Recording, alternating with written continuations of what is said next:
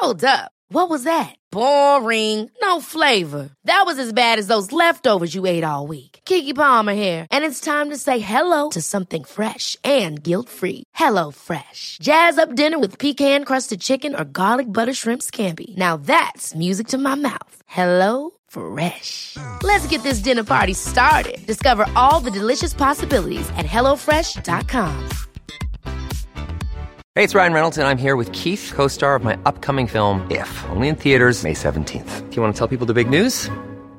All right, I'll do it. Sign up now and you'll get unlimited for $15 a month and 6 months of Paramount Plus Essential Plan on us. MintMobile.com/switch. Upfront payment of $45 equivalent to $15 per month. Unlimited over 40 gigabytes per month. Face lower speeds. Videos at 480p. Active Mint customers by 531.24 get 6 months of Paramount Plus Essential Plan. Auto renews after 6 months. Offer ends May 31st, 2024. Separate Paramount Plus registration required. Terms and conditions apply if rated PG. I'm Sandra, and I'm just the professional your small business was looking for. But you didn't hire me because you didn't use LinkedIn Jobs. LinkedIn has professionals you can't find anywhere else, including those who aren't actively looking for a new job, but might be open to the perfect role, like me.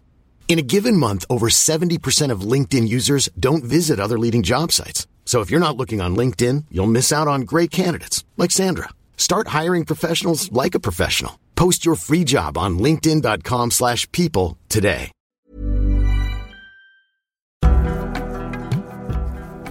Hola, soy Bernadette Álvarez Tostado. Bienvenidos a mi podcast, un espacio para conocerte desde adentro y empezar a vivir la vida que quieres vivir. Esto es Aprendiendo desde Adentro.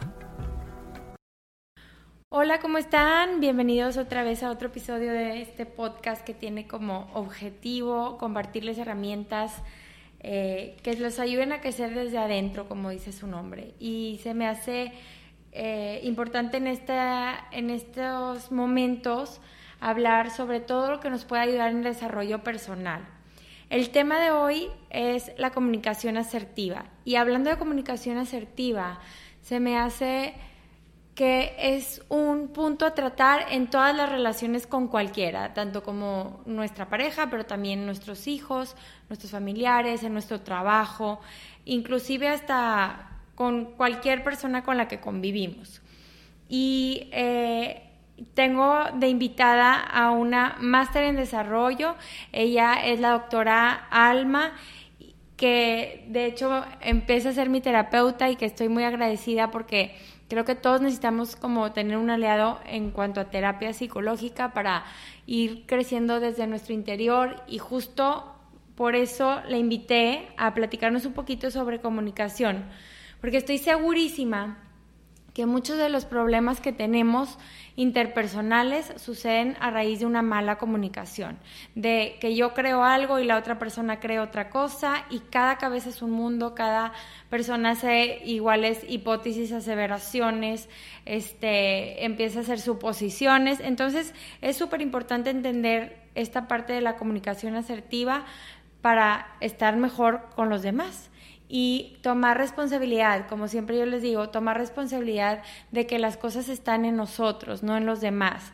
Hacernos responsables de nosotros mismos para empezar a crear paz en nosotros y hacer ese efecto dominó de que siempre hablamos de estar en paz, tanto nosotros, nuestra comunidad, nuestra ciudad, nuestro país, etcétera. Entonces, Alma, gracias por estar aquí en este espacio compartiéndonos toda tu sabiduría. Bienvenida a este podcast y muchas, muchas gracias, Alma. Ay, gracias por haberme invitado. Es un placer conocerte ahora sí en persona. Uh-huh. Y pues empezando con este tema que, como tú bien dices, es muy importante, puesto que pues comunicarnos y establecer relaciones sociales es lo primordial en el ser humano. Entonces, sí podemos empezar como esta área, bueno, pero ¿por qué hablar de comunicación si pareciera una tarea muy sencilla? Como platicar, dialogar, donde intervienen, por ejemplo, dos personas.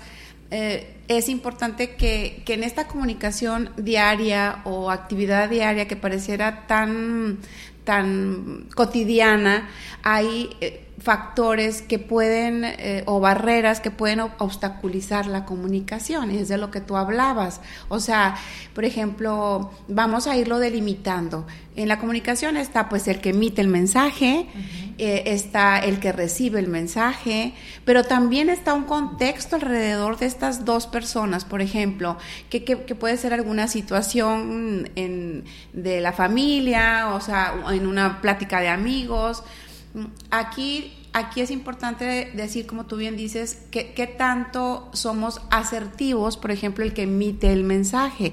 O sea, es importante comunicar lo que sentimos, lo que pensamos, lo que reflexionamos de manera práctica, sencilla, y estar seguros que el que va a recibir el mensaje lo está recibiendo como yo lo quiero dar. Entonces es importante, a eso se le llama asertividad. O sea, aprender a comunicarme asertivamente es hacerlo inteligentemente, ¿verdad?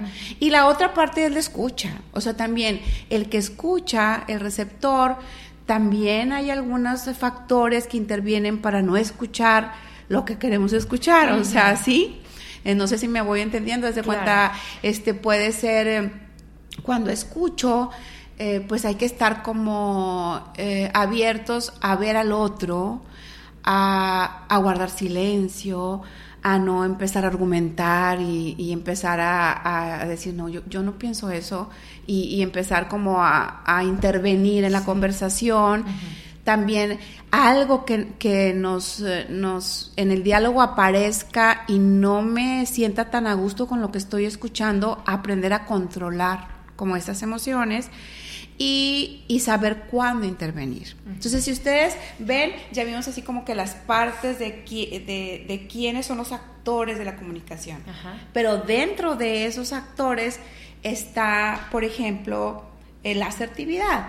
Y una de las cosas para ser asertivo está también la puesta de límites, como tú dices. O sea, el que en el mismo diálogo yo diga, espérame tantito, estás dando tu opinión, pero pues yo pienso esto, yo pienso lo otro.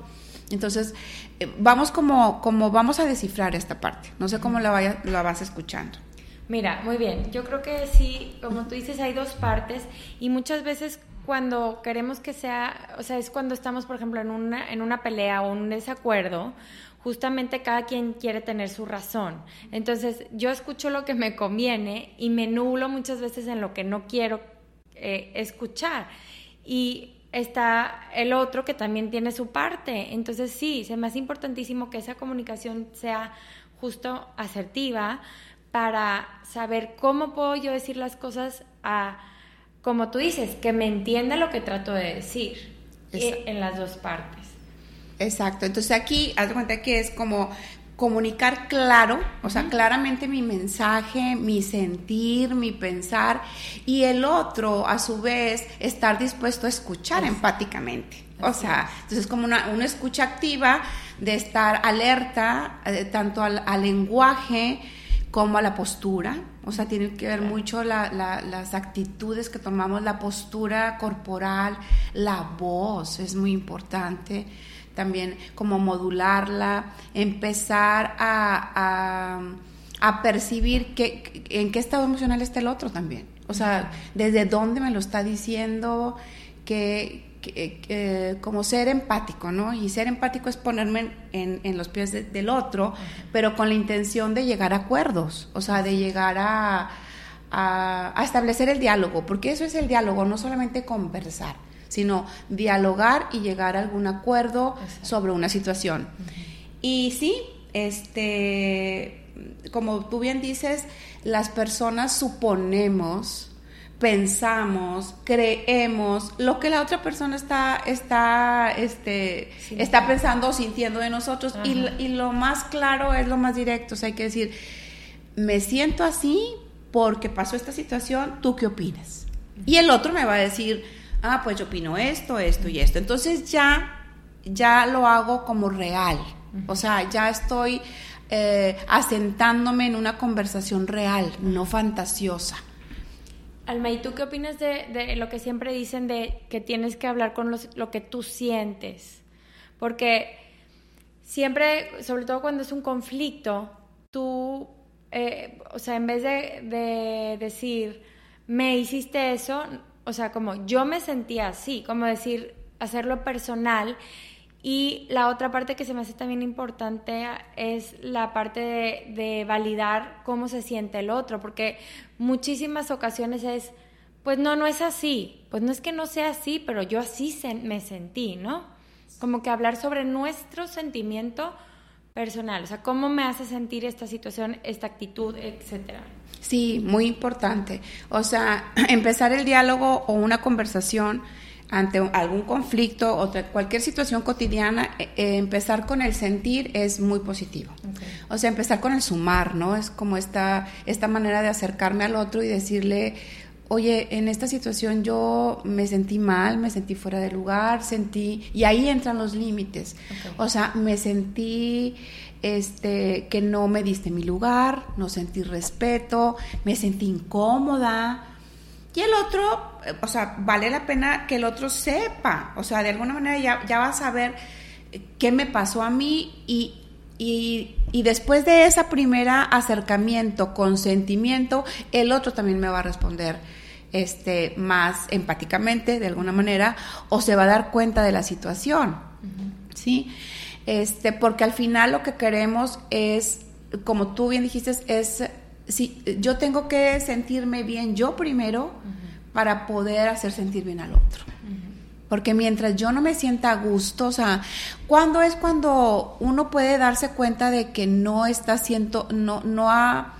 habido una buena comunicación? Cuando me levanto y siento pesar, fatiga, si yo escucho la voz del otro hasta me retuerce, a ver qué está pasando. Uh-huh. Está pasando algo conmigo. Uh-huh. O sea, mi puesta de límites no está siendo tan clara, porque poner límites es una línea donde yo protejo mi independencia, mi privacidad, pero también es mi responsabilidad. Claro. ¿Sí? O sea, me hago de alguna manera responsable de mí, ¿verdad? Entonces, ahí abro, o sea, digo, bueno, algo no está pasando, algo está pasando aquí en la comunicación con el otro, uh-huh. que me está haciendo sentir mal hasta su presencia, hasta su voz.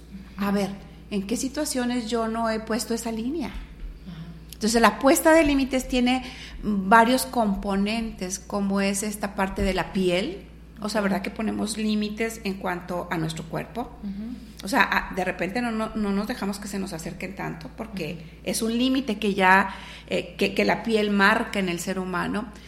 La palabra, o sea, las palabras también, se puede poner límites con las afirmaciones como, hoy no, uh-huh. esto no me parece. La verdad, o sea, decir lo que siento realmente, honestamente, es otra forma de irme comunicando, pero entra dentro de poner límites. Claro. ¿Verdad? También, otra situación que se me hace muy importante es como darme el valor a mí de sentirme bien para poder ayudar al otro. Porque si yo no me siento bien, quiere decir que en algún momento o no aprendí a decir que no, o el decir que no me hace sentir insegura y que no me amen, okay. o el decir que no me parece algo egoísta. Uh-huh. O sea, venimos arrastrando como estas creencias, ¿verdad? Y al final no obtenemos un bienestar. Uh-huh. O sea, puedo todo el día haber hecho todo lo que mis hijos dijeron, mis amigas me pidieron, en mi trabajo me solicitaron, y digo, bueno, y al final del día termino fatigada, ansiosa. Sí. ¿Qué quiere decir? Que hubo algo en esta comunicación donde yo no puse un límite, o sea, no me autorrespeté, o sea, no me autocuidé. Uh-huh. Sí, y es importante al establecer límites, hacerlo con seguridad, como tú dices. Sí. O sea, hasta aquí llegué y no me siento culpable. Exacto. ¿Verdad? Ajá. Porque luego viene la culpa o el miedo de decir, ay, me van a reclamar o ya no me van a volver a invitar o etcétera, ¿no? Pero a veces hay que como poner esos límites bien claro de o sobre todo por nuestro bienestar. Sí, exacto. O sea, el poner límites me hace autovalorarme, o sea, incrementa mi autoestima, me da libertad, me da la oportunidad de acercarme al otro más auténticamente. Me da la libertad de autoconocerme y darme cuenta de las situaciones en donde no me siento cómoda y si no me siento cómoda en un lugar, pues no voy a dar tampoco comodidad al otro, ¿sí? Es aceptar pues la responsabilidad de arriesgarte, ¿verdad? O sea, cuando uno pone límites, me arriesgo a que el otro no lo tome tal cual, no reaccione como yo quiero. Sí. Entonces es estar también dispuesta a aceptar la respuesta del otro, pero desde una convicción personal, que al final me va a dar una paz mental. Sí. O sea, al final lo que queremos, bienestar físico que contrae a un bienestar emocional, que contrae a un bienestar espiritual, ¿verdad? Al final. Y decirlo claramente, o sea, no necesitas la super excusa para que no se sienta, o sea, como que decirlo real como lo sientes, o sea, sí. No quiero ir porque no quiero salir, punto, no sé, pero como que a veces le buscamos cómo matizar las cosas y a veces lo mejor es decirlo literal y claramente, ¿no? Sí, pero estás tocando un punto importante, o sea, sí me voy a acercar al otro a decirle lo que siento, pienso ante cualquier situación, pero de manera respetuosa. Ajá. O sea, esa es una comunicación también asertiva. Uh-huh. O sea, el también respetarme a mí, pero respetar también al otro. Okay. Empezar como a esta parte de la negociación donde yo me siento así, pero entiendo cómo te sientes tú. O explícame, tú qué piensas o sientes de lo que yo te estoy comunicando. Eso también habla de que el otro me importa, ¿verdad? Y también me importa su opinión. Y como llegar a esta parte donde si bien posiblemente al final no lleguemos a pensar lo mismo o sentir lo mismo, sí comprender y entender por qué no. O sea, ¿verdad? Primero, o sea, es como déjame poner todas las cartas sobre la mesa, qué también trae el otro cargando, en donde también yo puedo mejorar, y llegar a un buen término, ¿no? Del conflicto, la situación que estemos platicando. No tenemos que llegar a una misma conclusión los dos, pero sí podemos llegar a un acuerdo. Un acuerdo, ok. ¿Y qué son los acuerdos, hablando de esta parte de comunicación? Los acuerdos es darme cuenta cómo entiende el otro el problema, okay, y asumir que tiene su individualidad y asumir que si no piensa o siente como yo siento, está bien. Uh-huh. Y luego viene la parte responsable. Yo estoy de acuerdo, yo estoy dispuesta a seguir en esta situación cuando ya sé lo que el otro piensa, siente sobre esto. Uh-huh. y hasta llega, o sea, a un bien común. O sea, el acuerdo es llegar a un bien común, quiere decir en donde los dos salgamos ganando, posiblemente no juntos, uh-huh, ¿verdad? Sí. Pero entendiendo la situación. O sea, llegar a entender la situación no es solamente decirla, sino el entendimiento va más allá. Es como saber bien las circunstancias, los pensamientos y los sentimientos del otro, desde dónde vienen, dónde vienen los mismos, y si hay un punto en común donde poder seguir juntos o no. Uh-huh. O evaluar y decir, vamos a negociar. Va a haber unas situaciones donde vamos a hacer estas cosas así como tú pienses y lo voy a respetar, o no puedo con esto. O sea, hay situaciones donde tú misma tomas la responsabilidad y dices, pues hasta aquí llegué, en esta situación no me sobrepasa, vaya. Pero después de que lo platicamos, de que lo asumimos, uh-huh, de que vimos todo el contexto alrededor, ¿verdad? Uh-huh. O sea, sí requiere reflexión. Uh-huh. Sí requiere reflexión, requiere tiempo, uh-huh, requiere disposición, pero todo basado en respeto. todo basado en un respeto mutuo. Creo que es muy importante. Ok.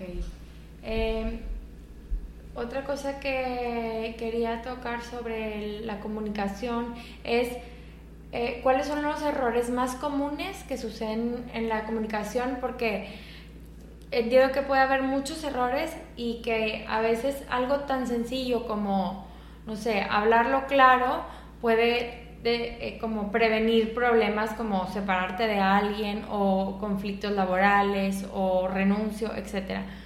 ¿Cuáles son los errores más comunes que podemos estar como detectives buscando en nuestras comunicaciones con los demás? A mí me parece muy importante qué significa para el otro una palabra.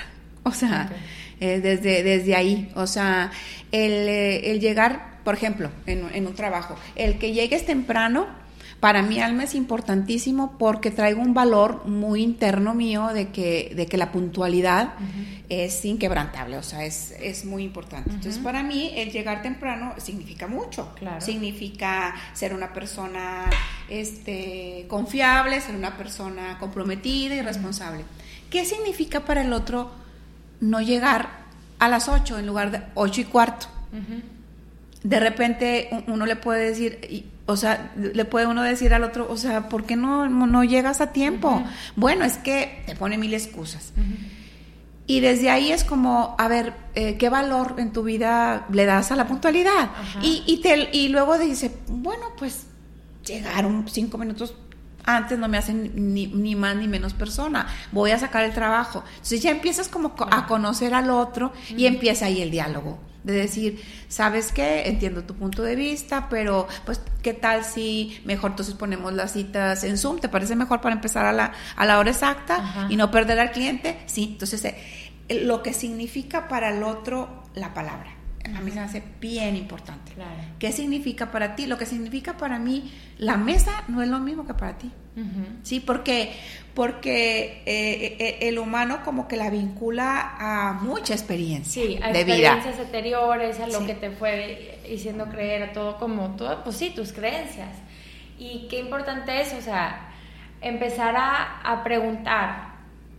Esto para mí es muy importante. Para ti, ¿qué resuena en tu vida? Pues nada, entonces ya sabes que te vas a molestar toda la vida porque no va a llegar temprano nunca, pero no lo puedes cambiar, sino o lo aceptas o buscas una alternativa. Exacto. Que fue lo que dijiste, o sea, o te acepto a ti que no eres puntual, pero yo soy muy puntual y sé que vas a llegar tarde, o mi alternativa lo vemos por Zoom. Entonces, qué padre eso que dices. Entonces, empiezo a conocer más a la persona, empiezo a preguntarle, o sea, en vez de regañar, oye, pregunto de dónde viene esa impuntualidad en ti, así como viene mi puntualidad, ¿por qué? O sea, ¿de dónde?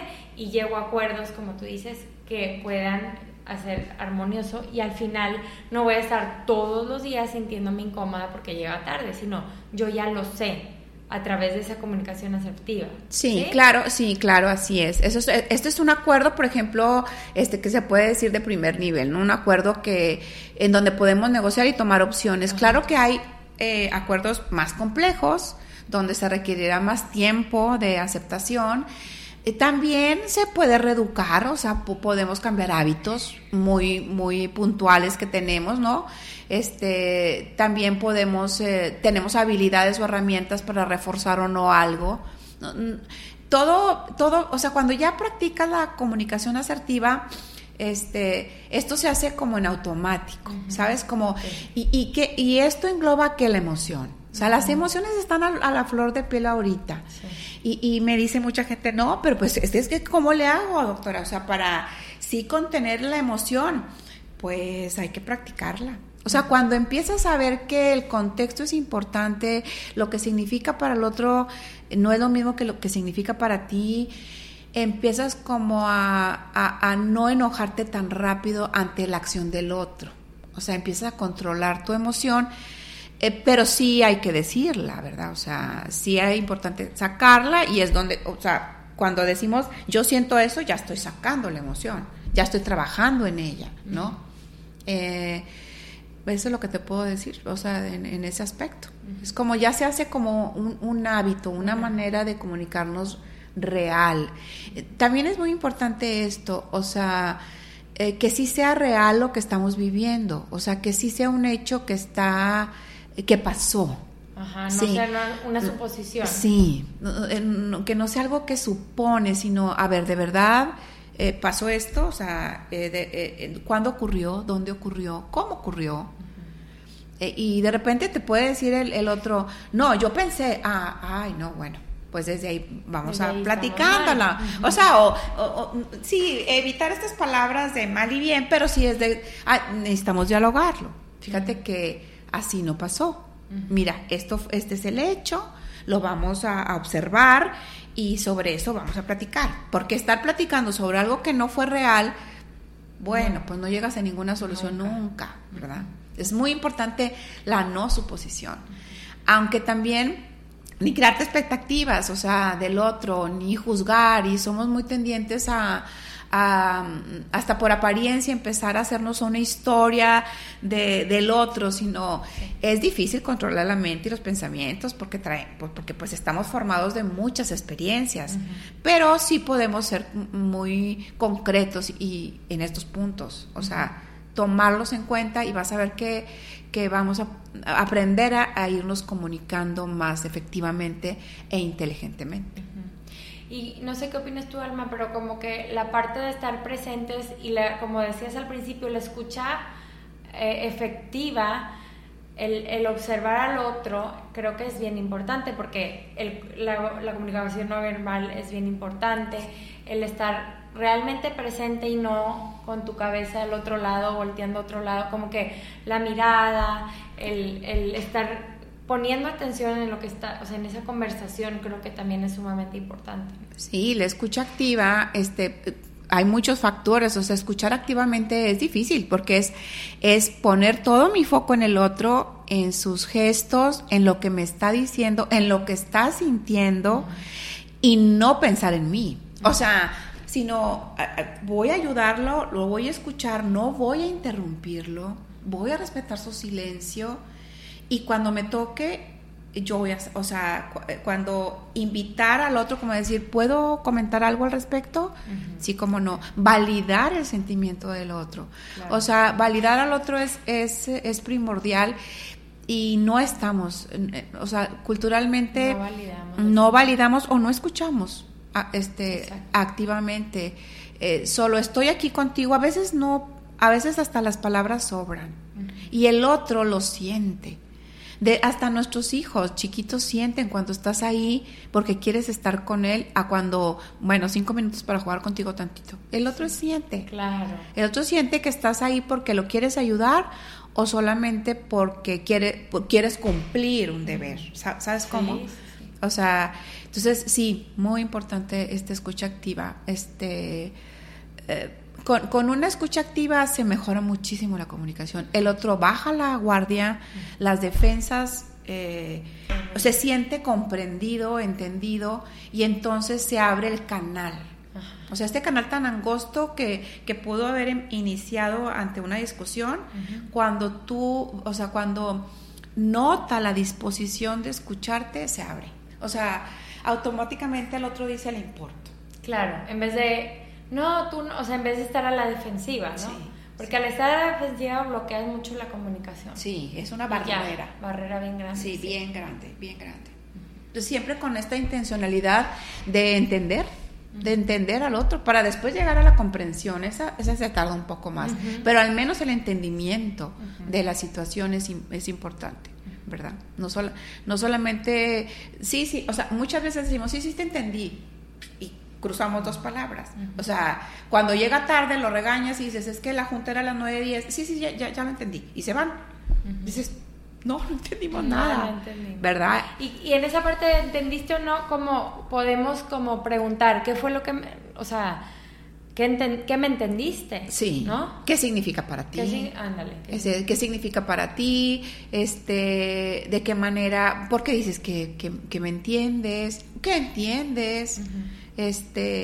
Sí se puede, o sea, empezar como una retroalimentación sí. Directa, oye, sí me comprendiste, yo traté de decir esto, tú qué comprendiste, qué sentiste. Sí, porque el estar alerta, eso quiere decir, o sea, es como estar ahí, retroalimentar Preguntar es interesarme, pero preguntar desde esta pregunta de tratar de comprender, de entender por qué está así, no preguntar como inquisición, ¿sabes cómo? Okay. Como desde lo inquisitivo no vas a obtener nada, pero desde tratarte de entender, sí, o sea, ¿verdad? Es, sí, yo sé que a veces la gente se bloquea y dice, no, ya X, porque se usa mucho ahora, ya X, pero ¿cómo te sentiste con esto? Pues no sé, ahí sí es como, yo sí me enfrento y me arriesgo a decir, no, dime lo que sentiste. No, pues me sentí como bonito. No, pues bonito no es un sentimiento, o sea, una emoción. Como enojado. Entonces empiezo a dar yo como que ejemplos, opciones, y dice, ándale, sí. Okay. Así. Pero sin esta, ¿cómo te diré? Sin este rol jerárquico donde yo sé más que tú. Ajá. O es tu deber, o es tu obligación. Y es difícil, pero como estar al igual. O sea, cuando ya mantenemos una posición equilibrada y de igual a igual, de par a par, también es una manera de abrir el canal de comunicación.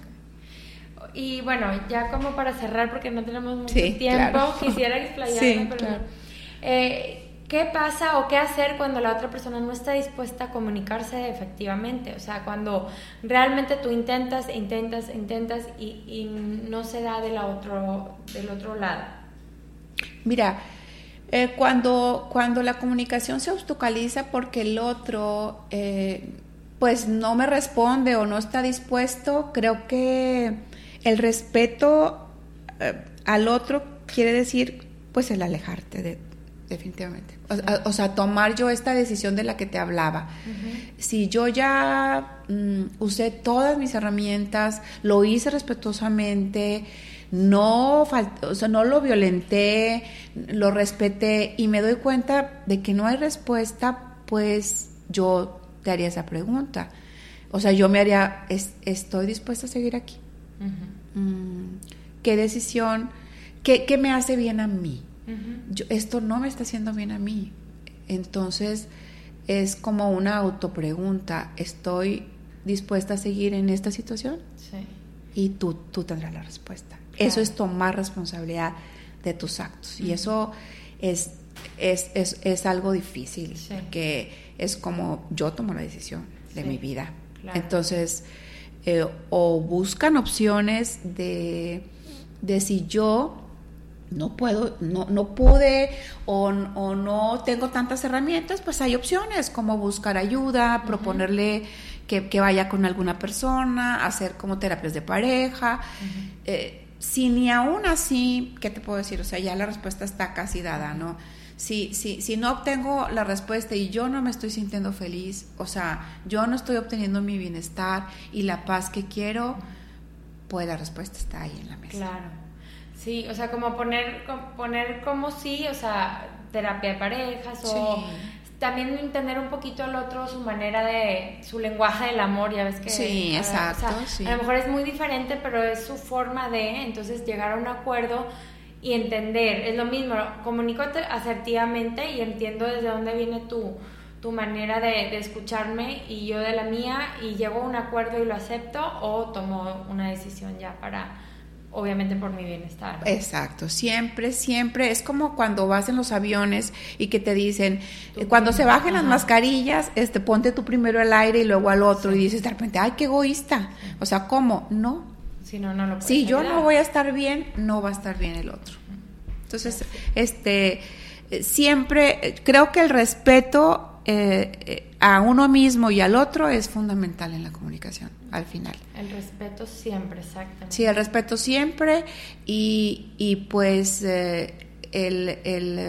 y tomar la responsabilidad de mis decisiones. Y a veces, ya para concluir, como que bajar un poquito la emoción, porque a veces la emoción en ese momento de enojo o de, no sé, de asombro o cualquier emoción fuerte nos puede nublar mucho también de ver las cosas claras.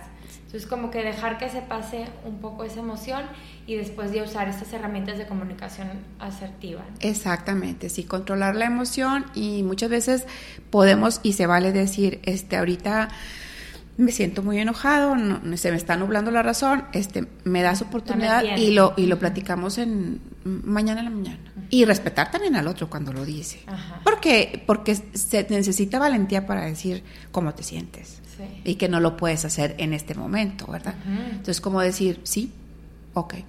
Sí, nos esperamos, pero sin dejarlo pasar. Oye, lo vemos tal día y ponerlo así como... En la mesa, claro. Ay. Bueno, pues... Muy bien. Mi alarma. No, está muy bien. Bueno, Alma, pues muchísimas gracias. La verdad es que este es un tema que podríamos explayarnos mucho, pero después volvemos a grabar otra parte. Te agradezco mucho tu tiempo.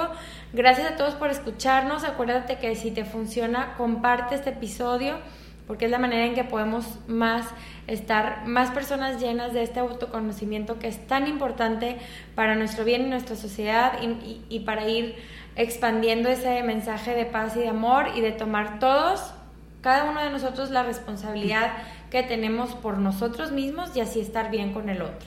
Entonces, muchas gracias y nos vemos en el siguiente episodio.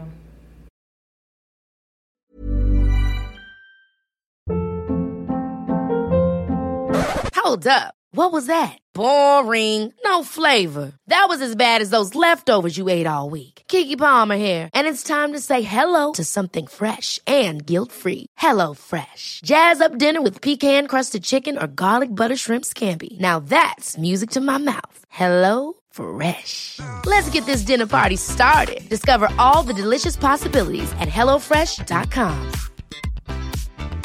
If you thought the only way to get a more defined jawline with natural-looking results was through surgery, think again. Juvederm Volux XC is a non-surgical injectable gel filler that improves moderate to severe loss of jawline definition and can help you achieve natural-looking results with little downtime. Even better, this improved definition lasts up to 1 year with optimal treatment. No maintenance required. Improve jawline definition for a smooth, sculpted look with Juvederm Volux XC. For important safety information and to find a licensed specialist, visit Juvederm.com. That's Juvederm.com. Not for people with severe allergic reactions, allergies to lidocaine, or the proteins used in Juvederm. Common side effects include injection site redness, swelling, pain, tenderness, firmness, lumps, bumps, bruising, discoloration, or itching. There's a risk of unintentional injection into a blood vessel, which can cause vision abnormalities, blindness, stroke, temporary scabs, or scarring. Talk to a licensed specialist to find out if it's right for you. Planning for your next trip?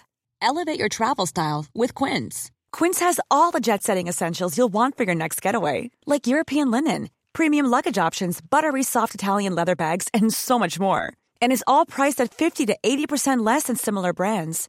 Plus, Quince only works with factories that use safe and ethical manufacturing practices.